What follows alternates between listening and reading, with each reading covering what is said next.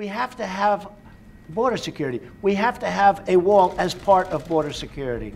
And I don't think we really disagree so much. I also know that, Nancy's in a situation where it's not easy for her to talk right now, and I understand that, and I fully understand that. We're going to have a good discussion, and we're going to see what happens.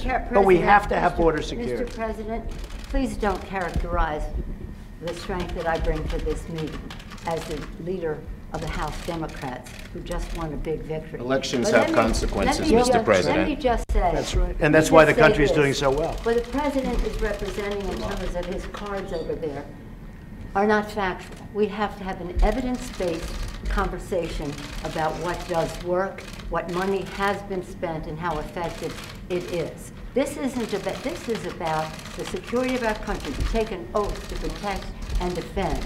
And we don't want to have that mischaracterized by anyone. And I agree with that. We are No, I agree with that. We are so let us have a conversation where we don't have to contradict in public the statistics that you put forth, but instead can have a conversation about what will really work and what the American people deserve from us at this uncertain time in their lives. The one thing I think we can agree on is we shouldn't shut down the government over a dispute. And you want to shut it down. You keep talking about it. The last time, Chuck, you shut it down. No. And then you opened it up very quickly. And 20 times. I don't want to do what you did. 20 times you have called for, I will shut down the government if I don't get my wool. None of us have said. You want to know something? You've said it. Okay, you want to put that on my... You've said it. I'll take it. Okay, good. You know what I'll say? Yes. If we don't get what we want, one way or the other, whether it's through you, through a military, through anything you want to call, I will shut down the government. Okay, absolutely. fair enough. And We I am disagree. proud, and I'll We tell you disagree. what, I am proud to shut down the government for border security, Chuck, because the people of this country don't want criminals and people that have lots of problems and drugs pouring into our country. So I will take the mantle. I will be the one to shut it down. I'm not going to blame you for it. The last time you shut it down, it didn't work. I will take the mantle of shutting down. And I'm going to shut it down for border security. But we believe you shouldn't shut it down. Thank you very much, everybody. Well, that went well. The art of the deal. That's all I could keep. I just kept hearing the art of the deal. Oh, my gosh. That was, I tell you what, if you thought that those press hearings and whatever they do to get in there, and if you thought they were boring, brother, you just saw something that was totally the antithesis of boring. Wow. That was something else. You know, I don't think I've ever seen that before. I'm Aaron Petrie, by the way, and this is my wife, Star. Introductions later. Welcome to Culture Convictions. Let's talk about this video. Yeah. No, I laughed. I'm not even gonna fake the funk. I laughed so hard when you sent this video to me because I just thought to myself, "Oh my goodness, oh my goodness." I mean, it was wow. Elections have consequences. Yeah, either you come away from that video thinking that Donald Trump is insane, just unhinged, just a president, just, all of that, or you come away going, you know what? That's borderline genius. Because what most people, one of the things that I think what most people underestimate about politics is that many of those people in there do so much talking behind closed doors. They do so much dealing. They do so much, and they come out in front of camera and everything, and they act like mortal enemies. Yeah. But in the real truth of the matter is, so many of them are more bedfellows than they are anything else. Absolutely. But with this president, with President Trump, though, he has displayed and he has shown an absolute total distrust in the media. Yeah. And so while the cameras are there, while everybody's just sitting there supposed to be having, I guess, an amiable discussion or giving something for the press. I don't even know what the whole purpose of the whole thing was. It's like breadcrumbs. Yeah. We're going to do something. Look at us together. Yeah, exactly. And so they get there and the thing starts to kind of get over into some realness. You could tell. Yeah. Oh, yeah. It started to get into some realness. Wow. And all of a sudden now you're having a bit of a debate there. But at the end of the day, nobody can now come away and say anything about what anybody said in that video. Yeah, because Nancy Pelosi and Chuck Schumer both agreed that they were for border security. Yeah. And I think that's exactly what he wanted to hear them say. Exactly. You know? And it's out there now for everybody to see. Yeah. And it's open. It was guerrilla warfare. And I loved it. Because yeah. Because no, I'm serious. It was that. Because they were off their game. They didn't He controlled the narrative, irregardless of what you may think about him, but he controlled the narrative, right? And he kept hammering home that this is about border security. This is about borders. And meanwhile, Nancy Pelosi says, hey, Mr. President, we want to have evidence-based conversations, sort of like what we did with Obamacare, which was, if you like your doctor, you can keep your doctor. And we got to pass it before we know what's in it. Evidence-based conversations. Yeah. I'm just saying, consider the source. But I thought it was interesting that he owned it because ultimately it's what he ran on. It's what he campaigned on. Let's just be honest. He campaigned on the fact that he was going to build a wall, and it was going to be what, baby? It was going to be a beautiful wall. It's going to be a beautiful wall. It's going to be a great wall. And Mexico was going to pay for it. So at the end of the day, he's in a position now where he's got to show people the money. Yeah. And he's got to be able to say to his constituents and to the folks that voted, absolutely. Or that at least he stood up to them and said, hey, I'll shut it down. Right? I mean, he's going to have that soundbite forever. Yeah. That you put my name on it. Yeah.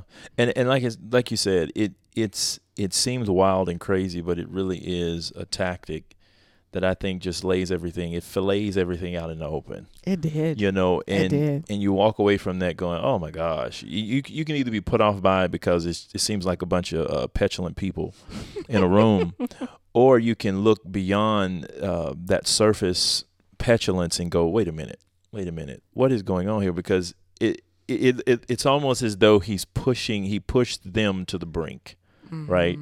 And in the event that we get this done, which needs to be done, that never needs to be lost in the middle of all of this, is that border security. If you don't have security of your borders as a nation, what are you? You're not a sovereign nation, that's for sure. What in the exactly? What are you? So it's a very important thing, and it's a very important thing that has to get done here pretty quickly because of what we've already seen transpire just here recently. But it was a real, like you said, it was guerrilla warfare, and he got it out there in front of everybody, and now nobody can really say anything. And if you don't trust the media, one of the ways you can get around them is just put it all on camera and have it right there for everybody to watch. I thought it was interesting how he said, Nancy's not free to talk. She's not free to talk right now, and I understand that. I was just like, ouch, that's not. Yeah. It doesn't bode very well for her. And then of course she quickly said, "Hey, don't try to characterize, what I'll do." But we all know, surely we all know. Please tell me, we all know that these people will tell us to our face something totally different than what they're scheming and conniving and talking about in the back somewhere. Oh, no doubt about it. If we believe that our politicians are simply leading from the heart and caring about the American people, we are sadly mistaken. We know that because we know that just simply by their own personal growth and wealth and comeuppance as a result of public service. Exactly. So obviously it's not just about the American people.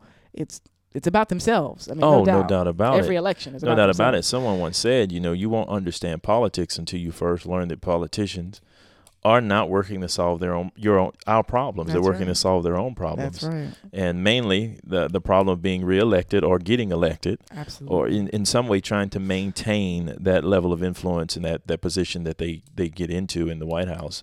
And so, like I said, man, I'm telling you, if we don't get serious about border security, this country is going to start to look a whole lot different. And it's already started in many ways. Oh, yeah. But it's a very important issue. It's very serious. And the way in which he went about doing that, putting it out there in front of everybody, and they kind of getting into a little spat there. I'm like you. I didn't find it a problem with it at all. I did. I laughed. When I sent you that video, I was like, I knew you would eat it up. Well, I knew it. I knew you were going to love it. Politics compared to what, right? That people get very... they become all puritanical about their politics suddenly when things like this happen. Yeah. But it's like you do realize that politics have devolved over a number of years. So this is not the first. What are we doing? I mean, this is Donald Trump. This is the way he does it. But I also think it's like I said, it's the art of the deal.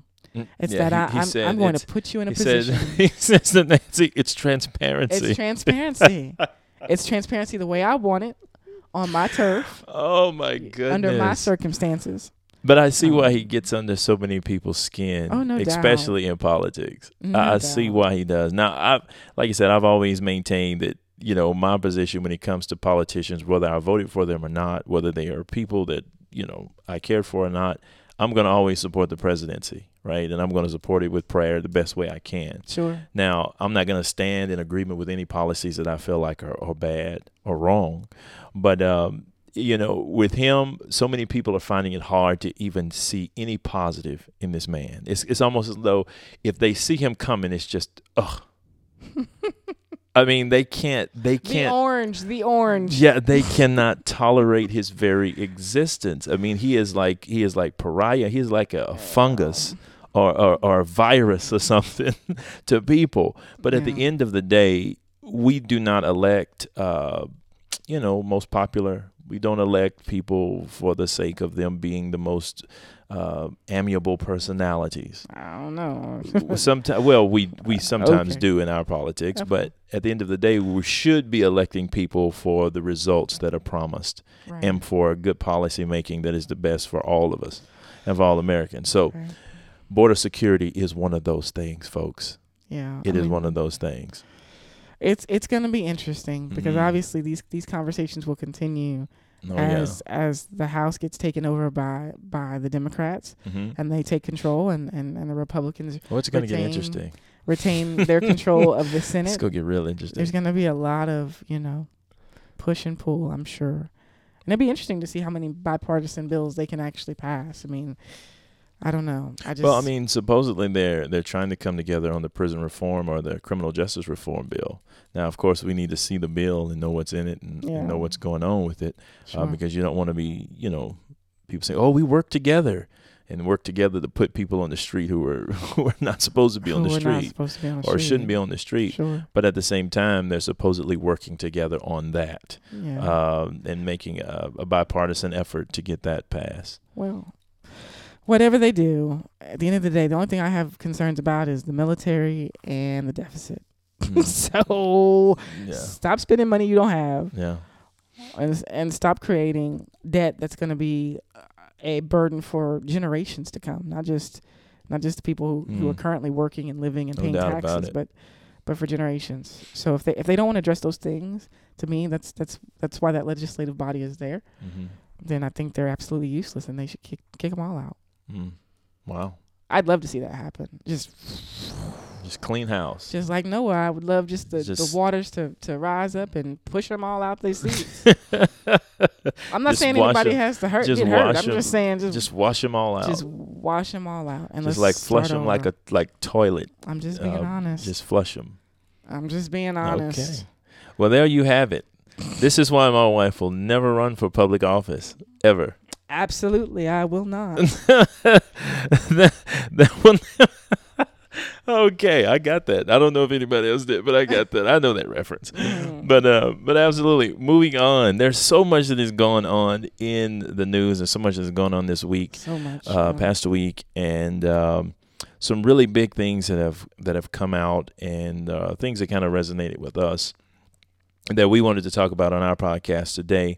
One of them, of course, was this meeting with Donald Trump and everything that was going on. But there's some other stuff in the news that we thought was very, very appropriate to talk about on this one. I saw a story out of Virginia. A teacher who had been at the school for about 7 years was fired after a school board meeting because he would not call a female student who was transgender, was wanting to transition to a male by her personal identity pronoun. Yeah.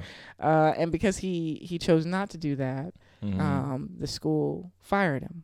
And so the question becomes, this First Amendment, I mean, if you're a man, you're a man. If you're a woman, you're a woman. But then also, how does a school board, find cause to fire a teacher who, for no other reason, is being lambasted because he said, "Don't let her walk into that wall." Yeah, like, and people need to kind of know the story behind it too, because what it was this this young lady was had on some virtual reality glasses, right? And she was in the classroom walking around in the virtual reality glasses, and of course, in doing so, she didn't know where she was. And of course, she is transitioning, or she hadn't transitioned, but was in the process of doing so. I believe is how the story goes. And so while she's wearing these glasses, she's about to walk into the wall in the classroom, and the teacher shouts out, "Don't let her walk into the wall," And so he's trying to keep her from doing that. Well, the young lady found that offensive because, of course, she's wanting to transition to being a he. And so this man is a Christian. Yeah. And because of his Christian faith, he feels like it's a violation of his religious rights to be made to have to address her as a he. But he does call her by the him name. By the him name. Yes. So she has a name, and he said, "I will definitely call her by her name." And so he agreed to do that and was doing so. But when it came to this particular event, which more often than not, last year he had her, I think, in his class, the previous year, and he, of course, has been talking to her as a young lady that whole time. Right. But now this school year, she's in the transition. So now he's saying, number one, as a Christian, it violates his religious rights. But I think also just naturally, when you're used to saying something to somebody and calling them by he or she, especially he or she, because that's more natural than even people's name, right? It's not going to just go away overnight, especially not in a moment where you're trying to stop something from happening. Right. And so the young lady was offended, and they brought it up. The school board quickly jumped all over it. Yeah. And this man is no longer employed by the school. And it should be said, though, that the principal had brought him in before and addressed this issue of him using the pronouns. Okay. Yeah. But really the sad thing is that they did nothing in assisting the students, right? That this really is, the school board is there to serve the student body, and those students should be taken care of in a way that creates an environment of equity, but also creates an environment based on reality. Yeah. And we can't throw reality out just because we have personal feelings or wants. Yeah. Because I'm sure that young lady will walk into other places and people might not use him the or proper he. pronoun. Correct. No. So I mean, to the teacher's credit, and he says as much, that there's nothing for him personal, or not that he dislikes the student or wanted to do anything to embarrass the student. The only thing was, for me personally, I'm not going to go that far. Yeah. You guys can go as far as you want to, but for me, I'm gonna respect the name change, and that's it. Yeah. So it's gonna be interesting, because we're gonna have more cases like this. We're gonna have more instances like this, because this is the world that we have created. Yeah. You know what I mean? This ridiculous world we've created. Yeah. So let's play the video to give y'all some more backstory, and then we'll come back and talk about it. Court. Out of West Point, Virginia, that's where a teacher who refused to recognize a transgender student has been fired. Our Brendan King has been following the story for us all evening. Brendan, what can you tell us about the situation? Yeah, it was a long hearing, I can tell you that. Tonight's hearing was an inside look into a personnel matter that's most often behind closed doors, but the teacher, in danger of losing his income, asked for this public hearing. Hours later, he received an outcome that he pretty much dreaded. And even higher than my family ranks my faith. Like reading a sermon out of the good book. I hope you perceive the absurdity of this. This West Point High School French teacher fights to save his job. We are here today because a specific worldview is being imposed upon me. The proceedings Thursday were a trial of sorts, absent of a courtroom, including a swearing in of witnesses like the teacher in question, Peter Flaming. And during this eighth period in mid-October, I had 4 or 5 students in my classroom. The school board says Flaming violated their non-discrimination and harassment policies when he refused to call a rising 9th grade transgender student who identifies as a male as he and him, telling the principal back in October, "I've had a slip up," and he went on to describe what had happened. He goes, the student was participating in an activity almost walked into a wall, and I yelled out, "Stop her." And by failing to follow the directive, he was therefore discriminating and therefore creating a hostile environment. The teacher's lawyer argues that his client cannot be forced to say something that violates his conscience and his beliefs as a Christian. The public hearing started at 3, and 5 hours later, all in favor? Aye. A unanimous decision. Vlaming was let go. The fact that I'm being asked to adopt a new ideology on who we are as humans. I asked the sole provider of his wife and 4 young children, a teacher at West Point for nearly 7 years. Was this worth it? Was this fight worth it? There are some hills that are worth dying on. The school system says this was textbook discrimination, treating one student different than another. Meanwhile, Vlaming's picture is already off the school website. He has just 10 days to appeal. Candace. So, textbook discrimination. Because when I think of discrimination, I don't know. I don't call that textbook. I would assume that discrimination would require some level of intent, an intent to harm, an intent to put someone at a disadvantage, an intent to embarrass, right, or defame someone. That's not what this was. This was stop her because she's getting ready to walk into the wall. Yeah. If anything, it's a teacher showing concern. He could have just said, well, she get on my nerves anyway. Let her walk into the wall. You know what I mean? Yeah. But he showed concern for that student and treated that student, I'm assuming, how he would treat every other student if they were in that situation. Yeah. But as he said, just the want for the school board to impose this idea of his wrongness in a situation that, again, like I said, there was no intent to harm or cause this young lady or young man a problem. Well, for me, you've got some issues here where I think if you're going to say a man has a constitutional right when it comes to his freedom of religion, his conscience, his faith, but then you're going to say evidently that this young lady has a right to be called a man or to be a man, bringing up this whole subject of transgenderism and all of those things. A ninth grader. In the ninth grade. A ninth grader, right? So it's kind of like whose right is right, and who has a right in that particular situation. Yeah. I mean, you have to, and this is the problem with all of this kind of stuff, is because at the end of the day, it comes across as not even being based on rights. It's kind of based on what people feel like at the moment, and whether they want to create an ideological silo where they want everybody to see things a certain way, and if you don't see it that way, then you're going to get axed, and so the school board and all of them, they take no time getting rid of this man. They take no time to look at it from the perspective that you looked at it, which is, to me, is absolutely the correct way to see it, that discrimination is not just a slip up of the tongue. If that were the basis of textbook discrimination, a lot of people would be in trouble. A lot of people would be in trouble every day. Yeah, absolutely. But like you said, it requires intent. We're talking about someone intentionally trying to hurt or defame or to keep down or to keep someone from opportunities or what have you.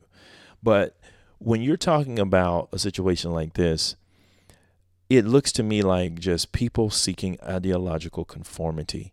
And the whole thing about transgenderism, this whole book that's been opened now, and this whole thing is that it's coming across as more or less a campaign to gain affirmation for a lifestyle than it is rights, equality, or tolerance. Right. It's more like not only are you going to acknowledge it, you're going to like it. You know what I mean? You're going to affirm it. Sure. You're going to speak well of it. I'm going to hold you under a gag order as long as I have to, and you're going to you're going to really approve of this, and so it's also a backslap to Christianity and the Christian faith, because you very rarely see this kind of thing happening with people of other faiths. If he were a Muslim, mm-hmm. and he chose not to use that personal identity pronoun, would we have we'd be in a pickle. We'd be in a tight spot, Jack. We'd be in a pickle, wouldn't we? Tight spot. Wouldn't we be in a pickle? But because it's the Christian, the turn the other cheek, WWJD Christian, right? They're supposed to sit here and capitulate and kowtow to every mainstream idea, left liberal idea that it ever comes down the pipe. But listen, you sent an article to me, a professor, like the chief or head of psychiatry at Johns Hopkins, yes, who talked about how 70 to 80% of the folks who go through these phases of wanting to transition or be identified as the opposite sex change their mind as they get older. So you're talking about a ninth grader who doesn't even know anything about the world. You're in the ninth grade. What do you know? You know absolutely nothing. And I think that the greater concern to me is the lack of intellectual honesty and honor from the people who are supposed to be adults in the room. Yeah. I mean, hello. Can you find one adult at that school? Just can you find an adult on the school board? If I was a parent, and my child went to that school, I'd say, you know what? I'm sick and tired of being sick and tired. Yeah. And I'm about to run for school board myself, because I'm not going to have a bunch of spineless, unnecessary human beings sitting up there voting for me in my stead. And by all accounts, and people can go back and look at this and look at some of the backstory and Google it and find it, but by all accounts, the man has a stellar record as a teacher. Yes. That he's not some crazy person. Some boogeyman. Yeah, I mean, he's got students coming out in support of him. There were people standing outside, students standing outside in support of him. He's not this, he's not some just rotten guy. Yeah. And not only that, like you said, he's taught the young lady / boy or whatever, however they want to be addressed, the previous year. With no issues, obviously, because I'm sure that would have been brought up had there been issues. Oh, there'd definitely been issues. So, but see, and this is the thing, like you said, everybody is so cowardly that people, it's pitiful. People are just, they're ridiculously and these people cowardly. are there to protect your children. That's the scary thing. And you're exactly right, because nobody is even talking to, or well, maybe they're not making it public, talking to the actual student body and how they view this and how they see it, because they're saying he creates a hostile environment. Well, have you created a hostile environment in getting rid of a teacher that many of the students saw no fault in? Well, because now you put every student growing up in a Christian home. You put every kid, you put even other teachers who are probably too scared to say anything. They're just going to sit there and walk the chalk line. They ain't going to say nothing. But students and kids, you've put every one of them who may hold the same view, who may know this person even intimately from the standpoint of being a student with them and maybe went to school with them for several years. You put them in a position to say, okay, they're almost bullied into saying, well, gosh, I feel the same way that Mr. Vlaming felt, and what do I do with it? Right.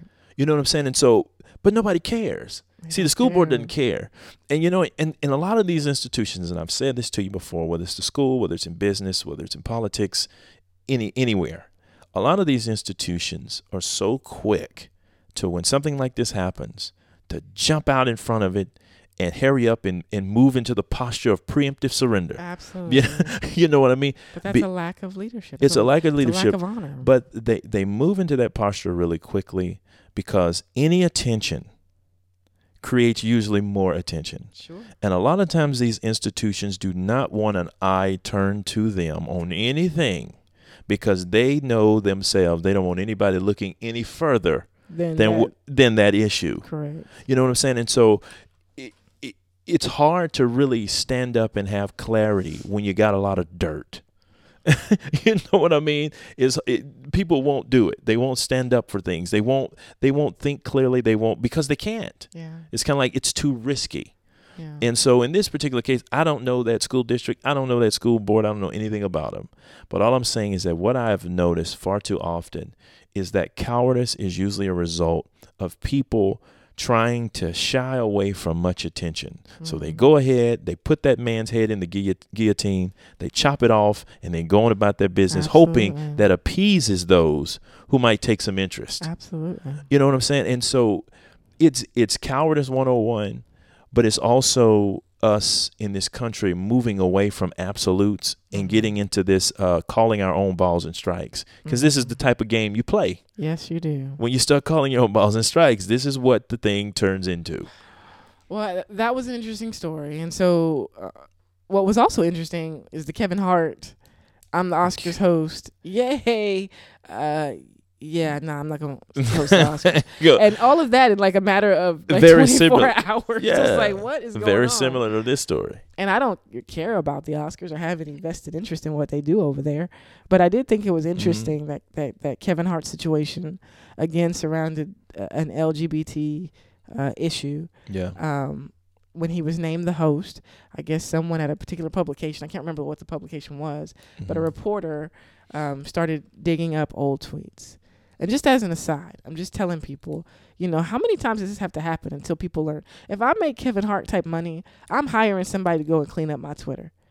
I just am. That's my own insurance policy to myself. Congratulations to me. Yeah. But it to me, it only makes sense that if people are going to go back in time 6 years, 7 years, 8 years, whatever it may be, and bring that up as a means to stop you from being able to have an opportunity now, I think that's really shady. But if the world is going to play to that, then you have no other recourse than to protect yourself from it. But nobody's going back into the history of anybody's tweets or Facebook posts, seeing if they've said anything derogatory or demeaning about the Christian faith. Oh, surely not. Yeah, they could have peed on Jesus' name. Absolutely, they've done it. Oh yeah, posted it and done all kinds of crazy things. Yeah.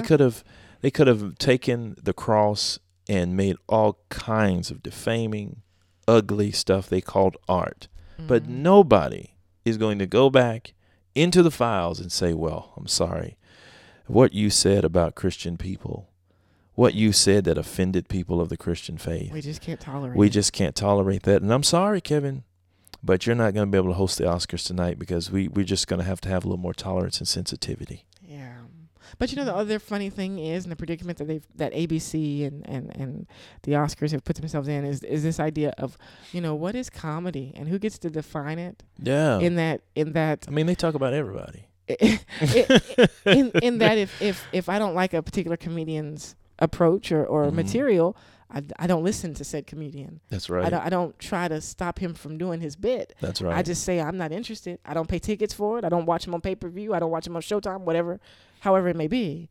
So the idea now that they're kind of out there identifying his issue is funny because nobody said anything about Jimmy Kimmel and the videos that came out with him, and that woman and his inappropriate gestures and whatever that he did with that woman, though it was the time of the Me Too, the women are coming out, and so it's a double standard, no doubt about it. Big time double standard. And good for Kevin Hart for just saying, straight up, I ain't doing it. Well, I mean, the man is, like you said, the man has come out and he has apologized for these things before. Right. He's had to address these things before. Right.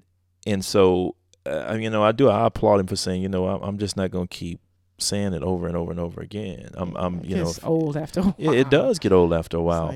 But it should be eye-opening to people. It goes back to something I said also again. When it comes to the LGBTQ movement, we're going to have to get honest about the fact that it's not about tolerance. It is not about being tolerated. We use that word tolerance, and that is the wrong word. Mm-hmm. Tolerance is not what people want. Tolerance is dealing with capacity for dealing with something that is unpleasurable. Mm-hmm. That's tolerance. Mm-hmm. Okay, so tolerance is I'm going out to eat with you and you get on my nerves. Yeah. I'm going to tolerate. Say, how did you enjoy dinner? I tolerated it. Why? Because I wasn't pleased. That's tolerance. Tolerance means I'm not pleased. So we're not wanting tolerance because you get that. You get people people tolerate things all the time. What we want is a lifestyle affirmation. Yeah. We want you to like it. You're going to check the box. Yes. You're going to put the thumbs up. You're going to put the like next to my choice of life in the way and you do not have a right to anybody else's affirmation. You're not entitled to it. No. That is not constitutional right. That's not a biblical right. That's not a human right. You don't have a right. It's not right. It's not right. You do not. You do not. Yeah. You're not going to get everybody's like, right? And so that's the thing about it. People want, they want this, and this is the thing that's being forced upon the rest of society in so many ways, to where comedians can't do certain things, say certain things. Teachers have to behave a certain way. People in movies. I mean, it's gotten to the point where people don't know what they can do and what they can't do, what they can say or can't say. Yeah. And you drive down the productivity and the output in every industry with this kind of foolishness. It's like you said, it's the in particular or the very particular choosing of, Christian people when it comes to these incidents. Oh yeah. And that's no doubt. And the want to always make Christianity is the boogeyman. Yeah. And we're the people that the haters, intolerant. And I don't know where Kevin Hart stands on this. His issue was different in that he's getting ready to address a body of people who think they're the most tolerant people on the planet. Right? So for them, it's like, oh, I'm so offended because I just, I love everybody. Yeah. So yeah, he's having to deal with that. But it's one of those things that makes you just, Lord, even so, come on, Jesus, because how do you get, we're going so far that it's going to be a supernatural radical move of God that just completely shakes this country to its core. Yeah. Or it's going to be us ripping and tearing each other apart. No doubt. Because we have chosen to believe that we can think something greater than the Creator. Yeah. And we can't do it. It's impossible. I wanted to play the Kevin Hart video, but I don't think we need to. I think people have seen it, and if you've been on his Instagram or whatever, then you've heard it. But I do think it's unfortunate that anybody has to pony up some mea culpa about what they did years ago. Yeah. I mean, I don't want to have to keep apologizing for stuff that I did. I mean, that no different if married. If you keep bringing up stuff that I did 2 years ago, eventually I'm going to have to say, once you've addressed it. Yeah, I'm done. I'm not going to address it again. You're done with it. You're done with it. And you don't owe anybody anything beyond your apology. Absolutely. If you've apologized for something, if you've asked for people's forgiveness for a thing, because it brings to bear the imperfection in all of us. That's one of the reasons why forgiveness is something that it is a virtue, but that's one of the reasons why forgiveness is so preeminent. It's so critical in Christianity and preeminent in your own life, period, right? Yeah. Because it brings to bear all of our imperfection, that no matter how wonderful of a person you think you are, you're going to need to be forgiven, because you're probably going to make a mistake, and you're going to make a lot of them. And so once you come out and you do that, if you're Kevin Hart and you've spoken about it and said what you need to say about it, you owe nobody else anything. Yeah. And so, and not only that, if you're doing your vetting necessary when you're putting up these hosts, how does not anybody already know that before you even put out the invitation? Yeah. You know what I'm saying? Yeah. How does how does that fall through the cracks? You already knew these things, so why even put the invitation out there just to rescind it? Did you do that for public appeal too? Yeah. Just to make it look like you're really, really doing your job to vet this stuff. Especially like somebody said, the fact that it's an ABC broadcast. They already had the Roseanne Barr issue with Twitter and posts and comedians. So it's kind of like, why wouldn't you do your due diligence and say, Kevin, we'd love to have you. You're super funny, but no, we can't do it. Instead of not making it a big public issue and dragging his face out there and dragging him through that whole situation. You know, and of course, like I say, he seems to kind of have brushed it off like, you know, I'm moving on. He makes too much money to care, I'm sure. Yeah, It's like, I don't he's care. moving on about his business, but at the same time, you didn't have to pull him out and do him like that. When if you really are doing your due diligence, don't you know this ahead of time? You already know when you look on the list of people you want to have the host to say, okay, well, let's check him out and see if we can really extend that invitation instead of making it so public. But we know nobody watches the Oscars anyway, so who cares, right? I mean, true. seriously, like That's true. at the end of the day, nobody's crying. Kevin's not crying. He makes more money probably traveling the world and doing, you know, sold out arenas or whatever. So this is not a big issue. No, not for him. But it does speak to, like you said, this want for everyone to make you capitulate. You will capitulate. Yes, you're going to do it. You will say you're sorry, and in fact, you're going to turn around and say not only that you're sorry, you're going to say I love homosexuals. Yes. I love homosexuality. It's like you're going to have to affirm. What it. do you want from me? You know what I mean? And do you have a right to demand that from me? It's not to say that we don't love people. I don't want people to trip about that. But what I'm saying is you again, this want to pull affirmation out of everyone that you meet. Yeah. Speaks more so of your own, of the hole that's on the inside of you. You know what I mean? I'm reading a book by Ravi Zacharias, and one of the things he talks about is this idea of when we are without God, we, you know, of course, obviously we're without purpose and we're without life. But this idea now in our society is that everything is self-aggrandizing, right? That everything is about me. Yeah. I live my truth. Yeah. And I find my way and I make my way. But he talks about how that move from self-aggrandizement goes right into entitlement.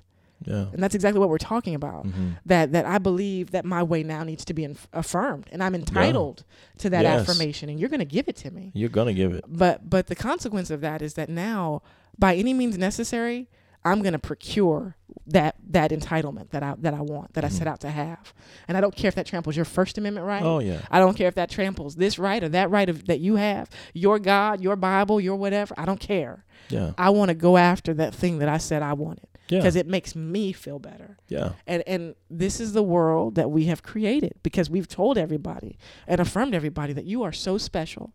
And whatever little Timmy wants to be, Timmy can be. Yeah. Well, that's a lie. Yes.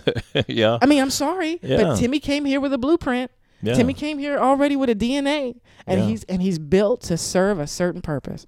And if Timmy wants to buck the system and he doesn't want to follow that purpose, that does not mean that the system is a problem. Doesn't mean that the formula is the problem. That means that Timmy is going to have to just, you know, he's going to have to kick rocks. He's going to have some issues. And even if Timmy bucks the system and decides to put forth all of his effort to develop the type of skills necessary to achieve the life he wants and do what he wants, if he doesn't get those results, it ain't nobody's fault. It's nobody's fault. You know what I mean? And that's one of the things like Thomas Sowell wrote his book many years ago, The Vision of the Anointed. Mm-hmm. And I think the byline or the subtitle of it was Self-Congratulations. Yeah. Was as a foundation for public policy. Yes. And that's really exactly what today is. That's what today is that we are really into a very like you say, self-aggrandizing, self-congratulating, selfish mode. And I always resort back to this analogy because it's so true. And because as a kid, I grew up playing sports a lot of times. I played sports in school when I was young in middle school, but I also played a lot of sports that was what you call street ball. Mm-hmm. I mean, we just get together and play anyway, football and basketball, right? And in those games, there was no official.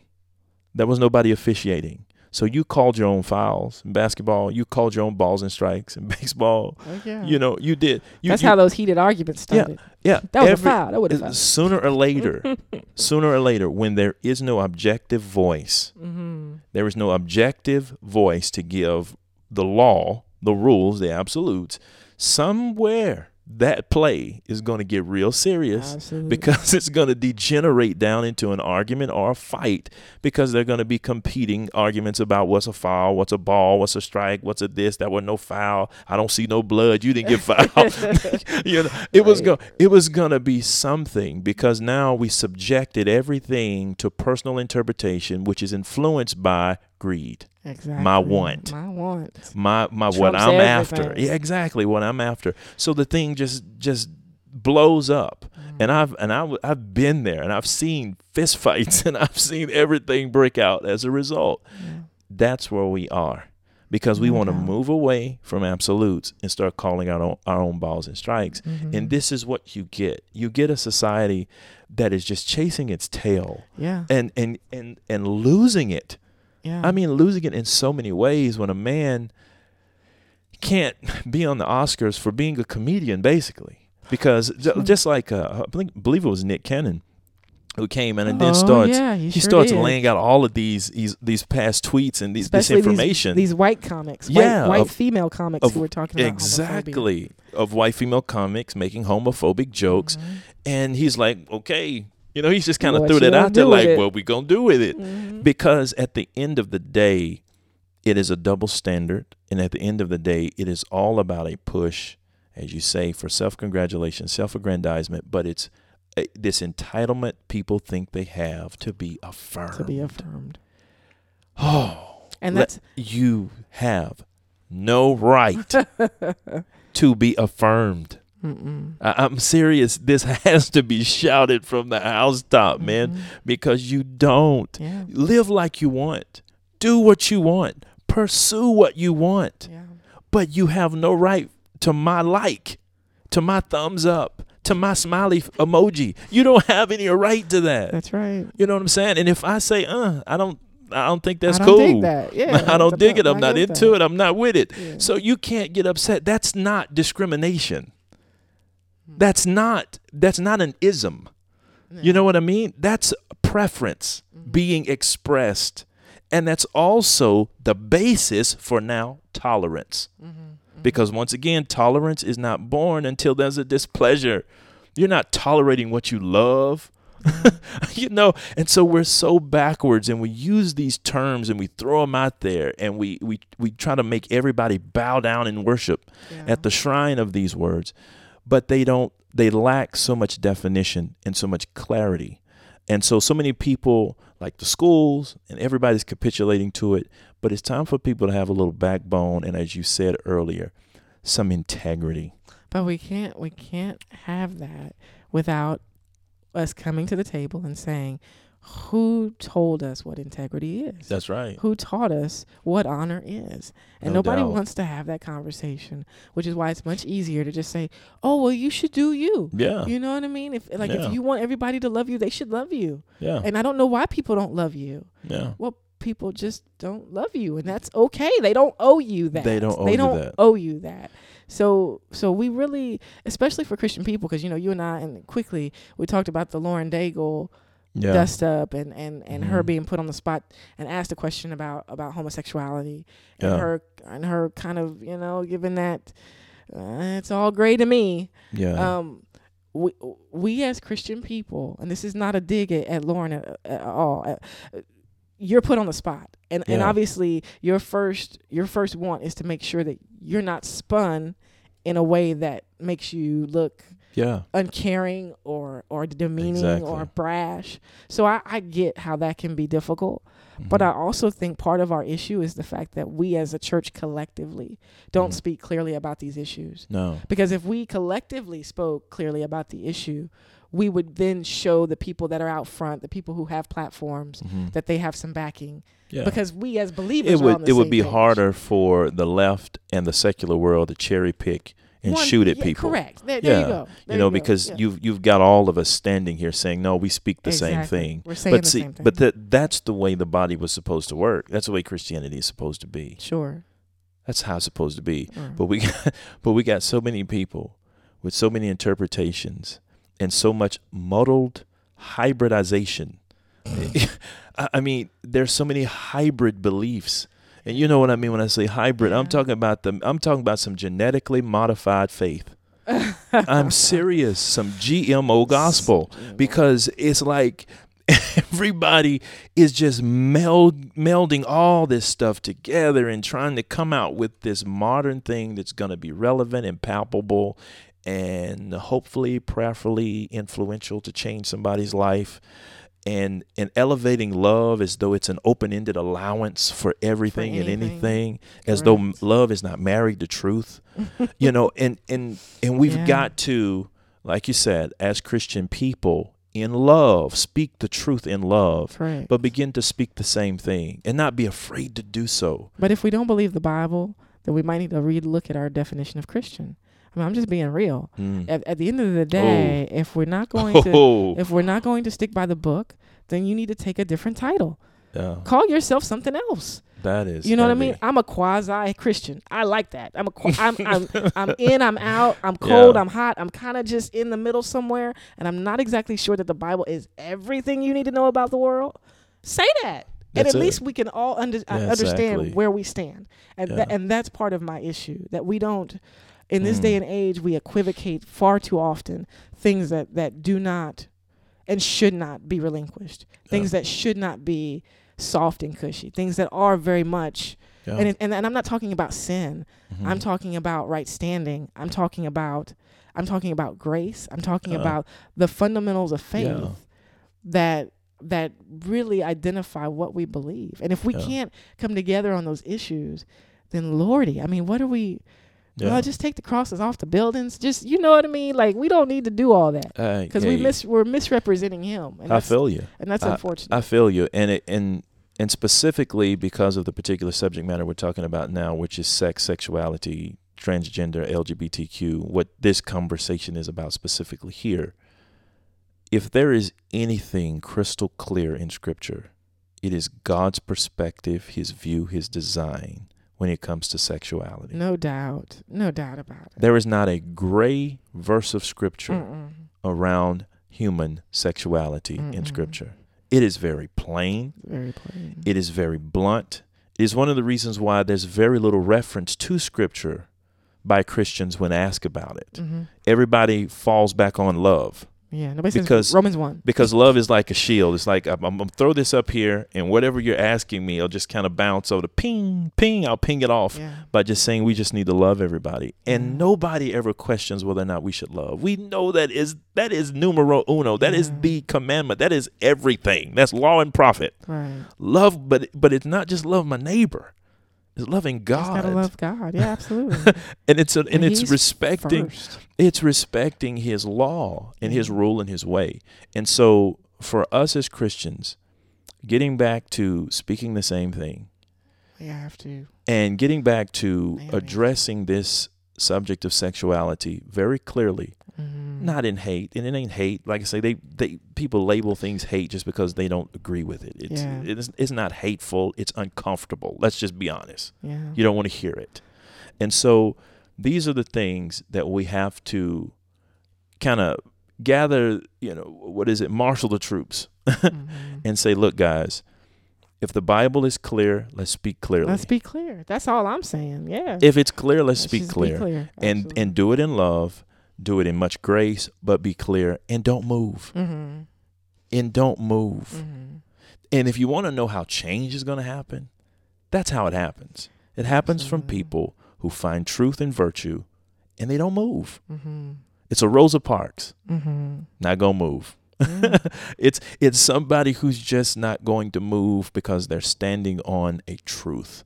And as long as we keep sliding around, like we all coated in Vaseline over these things, we're not going to see the changes that we really desire to see. Can I just say that like you said, I mean, love is critical, but love is also standards and requirements.